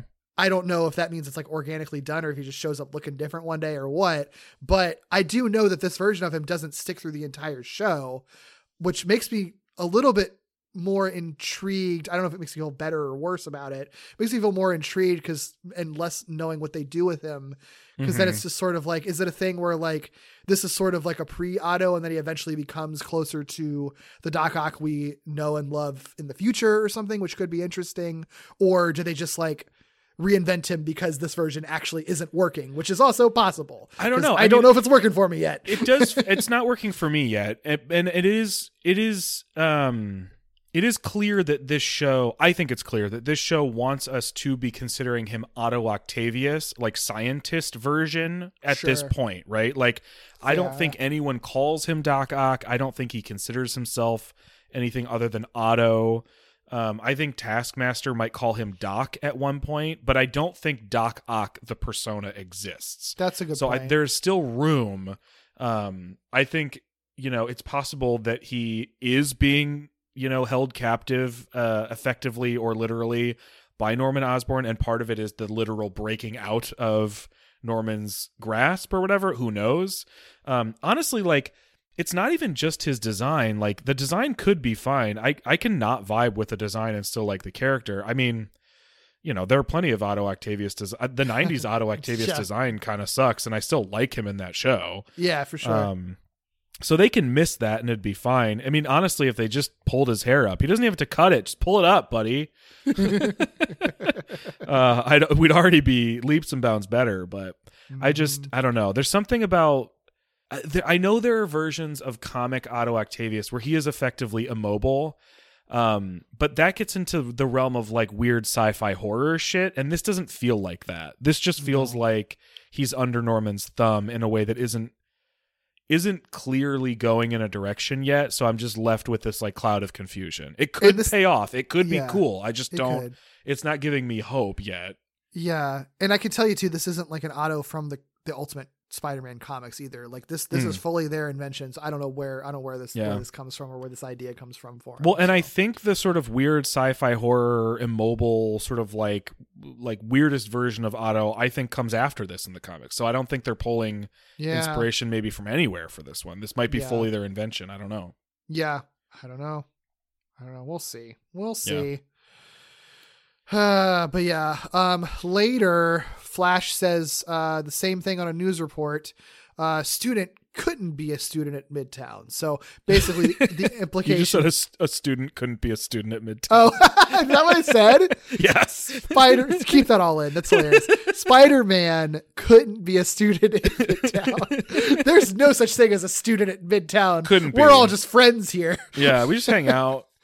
Spider-Man, the important thing is that basically they're trying to, I think, close that loop, which I think is very smart, right? Because it does open a can of worms that's been there since the first episode, that it's like, if people are suspecting Spider-Man to be at Midtown, then like every fucking villain ever is going to attack Midtown High. How do you rate yourself out of that corner? Right. And this is basically sort of being like, we're just going to accept that all the villains and everybody in the world just sort of like, it seems like all the evidence is coming to the conclusion that Spider-Man isn't a student at Midtown. We're putting that rumor to bed and we'll come up with other rumors later, Yeah. So yeah, I appreciate that. So we don't have to even think about that anymore. Fine with closing that loop there. Agree. I appreciate it for sure. Mm-hmm. I don't appreciate as much the way the episode ends. It ends pretty abruptly. They do put a bow on Ava and Peter sort of recognizing each other's strengths. I would argue they more so have Ava recognize Peter's strengths and less so have Peter recognize Ava's strengths. But, we couldn't have a perfect Ava episode, I suppose. Yeah. Because Ava compliments Peter's creativity as just as strategic as her training. He does not necessarily say anything as nice or parallel to that. I think he just takes the compliment, full stop. Yeah. I agree. And I like the thought there that I like the idea broadly that like they learn to appreciate each other's views on superheroing, but it does not play out that way. Peter kind of comes off as being a weird, kind of a dick in this episode. Yeah. I think in this scene, I think the episode accidentally makes Peter right when that wasn't the point of what they were doing. Yeah. It's not nearly as bad as an ending as last week's episode. No. I think last week's episode was intervening. I think this one is maybe they didn't have enough time to like properly process what happened. So we can still pull the lesson from the episode. Because it's clearly what they were setting up, and I don't think this scene like fully undermines it. I think it just like kind of undersells it. I think it's just weak. Yeah, undersell is perfect. It doesn't undermine it. It doesn't fully undercut what they were going for. It's just sort of like a weak way to tie things up. Yeah, they should have equally recognized each other's merits as superheroes, and that would have worked. I would think so. Yeah. Instead, Peter has to make fun of Coulson for wearing tighty whities. Okay. And that's where our episode ends. Making fun of the tighty whities. And as a 16-year-old, I get it. When I was a 16-year-old, I would have made fun of him too. Same here, but also Peter can think of nothing but Coulson's dick right now, basically, is what we're hearing. Gayest episode ever, basically. Look, I would have made fun of them as a 16-year-old, but secretly I probably would have been fixated. Yeah, the reason that I would have been making fun of them is because I couldn't stop thinking about the crotch that I was looking at there, and in full denial of why I couldn't stop thinking about it. Absolutely. Damn, this show's gay. Yeah. Speaking of gay, before we do our final thoughts, faces of the episode, I'll get a better picture of the gay 80s coach. This is just the one that I pulled. Mm-hmm. But basically, for the thing I love, Taskmaster is serving two kinds of gay in this episode. He is serving gay 80s coach. Like we said, we have talked at length about his short shorts and mustache and sweatband. Oh right? man, we didn't even mention his high socks with the stripes. I tried to throw it out, but we were just going too crazy. Yeah. The high tube socks with the stripes. Absolutely perfect. I didn't even notice he was wearing like a sweatband on his arm too. Amazing. A+. Good stuff. Literally the only thing he's missing is like the earring on one ear. Like, oh that's my it. God. I need someone to cosplay this. Please. So and send us a picture. I mean, if you cosplay it, you're just cosplaying like a man from so many gay porns from the 80s That's and 90s. fine. You know? It's for us. But the other thing he's serving that we didn't even mention because it was a cutaway gag. There's a cutaway when Spider-Man considers working for, not considers, I guess is thinking about what it would be like to work for Taskmaster. And it's really like a Cinderella thing where like Spider-Man is doing all of his chores while Taskmaster is just like splayed out on the recliner eating chips. But here's the thing. They make him like a big fat man. It is so clearly like Taskmaster gay bear bait in this. Because they make him fat, but he's still Taskmaster, so he still has like all the same like arm and leg muscles. And he still has like the cool so Taskmaster muscle bear action skull. If you're like somebody who's like very much like the helmet stays on kind of gay, which there are many of them. Look at the Mandalorian. That's he's still in his full Taskmaster helmet, just also with like a tank top with his belly showing. There's some arm hair with his muscles and shit. Like you got the muscle bear, you got the chub lovers. Everything is included in this, like full gay bear bait. Here's the detail I particularly love because it's absurd, and I think it just adds to the particular Taskmaster element of this as opposed to just the gay bear bait element. He's got his boots on, so it looks like he's wearing like go-go boots. Yes, it totally does. So he's wearing like boxers and a tank top and go-go boots. Which is so fucking funny to me. There is a bar where he would fit in perfectly on a bar top dancing while you order your drink.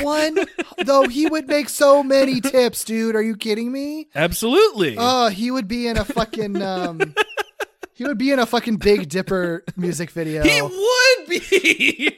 Big Dipper could wear this. Yeah. This just could be Big Dipper. I would rather this be a cosplay that someone does. If you had to choose, this is the cosplay that I want to see. Well, sure, this too. But how great would it be? This would be the best moment of my entire life. Hands down, doesn't matter, don't care. If I saw two people at a con wearing each one of these outfits, I'd die on the spot. I would shit myself and die out of excitement. I would propose to both of them. I'm poly now. It'd be amazing. We're just going to decide we're going to be a thruple, and this is just how I'm living my life. It would be the greatest cosplay ever. I need somebody who's like I don't know. Please, we need it. Oh, God. Desperately. This is so funny. This so episode good. rules. This episode absolutely rips. This is my favorite episode of the show so far. By honestly kind of a really wide margin, actually. Yeah. I mean, I don't know what it says for I think some people would argue that it says terrible things for this season, that my favorite two episodes are the wackiest, most absurd, obviously comedy ones, but does well though. That's what this show is doing. When it tries to be too serious, it doesn't hit the mark because other shows their DNA is to be more serious. This show's DNA is to be wackier and campier and more Looney Tunes. Absolutely. And I think when they allow themselves to lean into it, like they did with the Doomed episode, with the tiny guy inside of 5 other guys, like that shit is what this show does well. The seagull outside of the helicarrier, this show with the campy gay 80s porn star, like that's what this show does well. And it's weird to say those things because they were so conscious and cognizant of the fact that they were making a show aimed at kids exclusively, not trying to do the like bridging of the gap thing, not trying to do the like all audience, like, no, we're making a show for kids. It's so funny that the stuff that works out so well is this kind of like weird layered comedy, It's good. It's really fucking good. And I cannot stress enough that it's not just the camp of this episode that you and I liked. The actual story and plotting made a lot of sense. It's really the well characterizations written and really made clever. a lot of sense. It does everything right while being a weird campy episode. And if that's what this show continues to do, I know it doesn't 100%. But anytime we encounter an episode that does camp and characterization and plotting really well, I have a feeling we're gonna love it. Yeah, and I think it uses its setting. Like I said at the top, I think it uses its premise and setting really well. This episode wouldn't exist if you didn't have all the S.H.I.E.L.D. backstory and the White Tiger stuff and everything that in some cases I don't like that much. I don't vibe with the premise of this show, but if it creates an episode like this that utilizes those aspects of its world that it has built, I'm fucking here for it then. Yeah. Like this is the best case scenario for that. That's that's what I want. Like if you're going to set that stuff up, then you like play with it, you subvert it a little bit. Like I was worried that it was going to be an episode about Spider-Man and his team fighting a villain every week with S.H.I.E.L.D. tech and they have to learn to work as a team. And that's absolutely not what the show is. That's not what this episode is. No. But it still uses those components to tell a really fun, cool story. It's great. If I never would have expected that my 2 favorite episodes out of the first 6 were a Taskmaster episode and a Doctor Doom episode. What in the world? Yeah, my one of our notoriously least favorite episodes we've ever talked about was a Doctor Doom episode. So it's wild. Never been excited to see Doctor Doom in my life in anything ever. No, especially in Spider-Man. Yeah. So this is amazing. This is amazing. Keep it gay, keep it camp, and keep this shit coming. Yes, absolutely. Absolutely. If you want to keep our shit coming, you can support us on Patreon. It's a great way to keep us going. Patreon.com/Walloping Websnappers. You can support us with as little as $1 a month to get most of the content on there, honestly. Or you can go up to $5 to get even more. But either way, we got plenty of bonus episodes, well over 100 episodes at this point of stuff you can listen to, talking about comics, video games, other non-Spidey related media, everything you could ever think of. We're doing bonus episodes of there.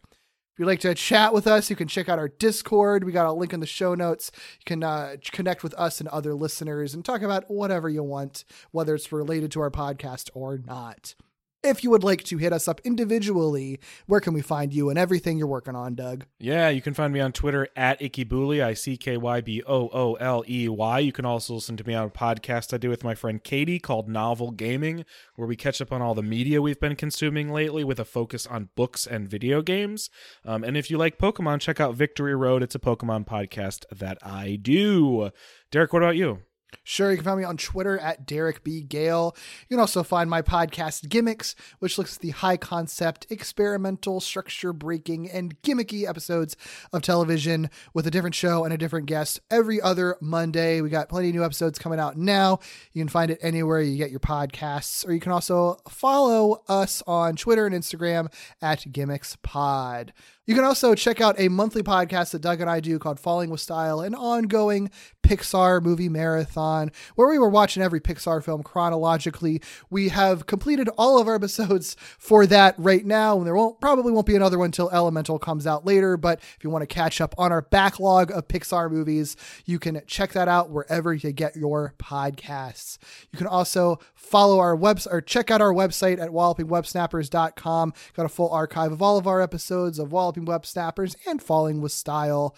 And you can follow us on Twitter, Instagram, and Facebook at Walloping Web Pod and see all those cool gay faces of Taskmaster there. You can also email many us. gay faces of Taskmaster. The many gay faces of Taskmaster. You can also email us at wallopingwebsnapperspodcast@gmail.com if you want to reach out to us there. If you could, please rate, review, and subscribe to us on all podcast platforms. It really helps us out. Next week, Mary Jane, remember she's a character in this? She gets an exclusive interview in the episode entitled Exclusive. Interesting. Can't wait to find out with whom. With whom. See ya then. Bye.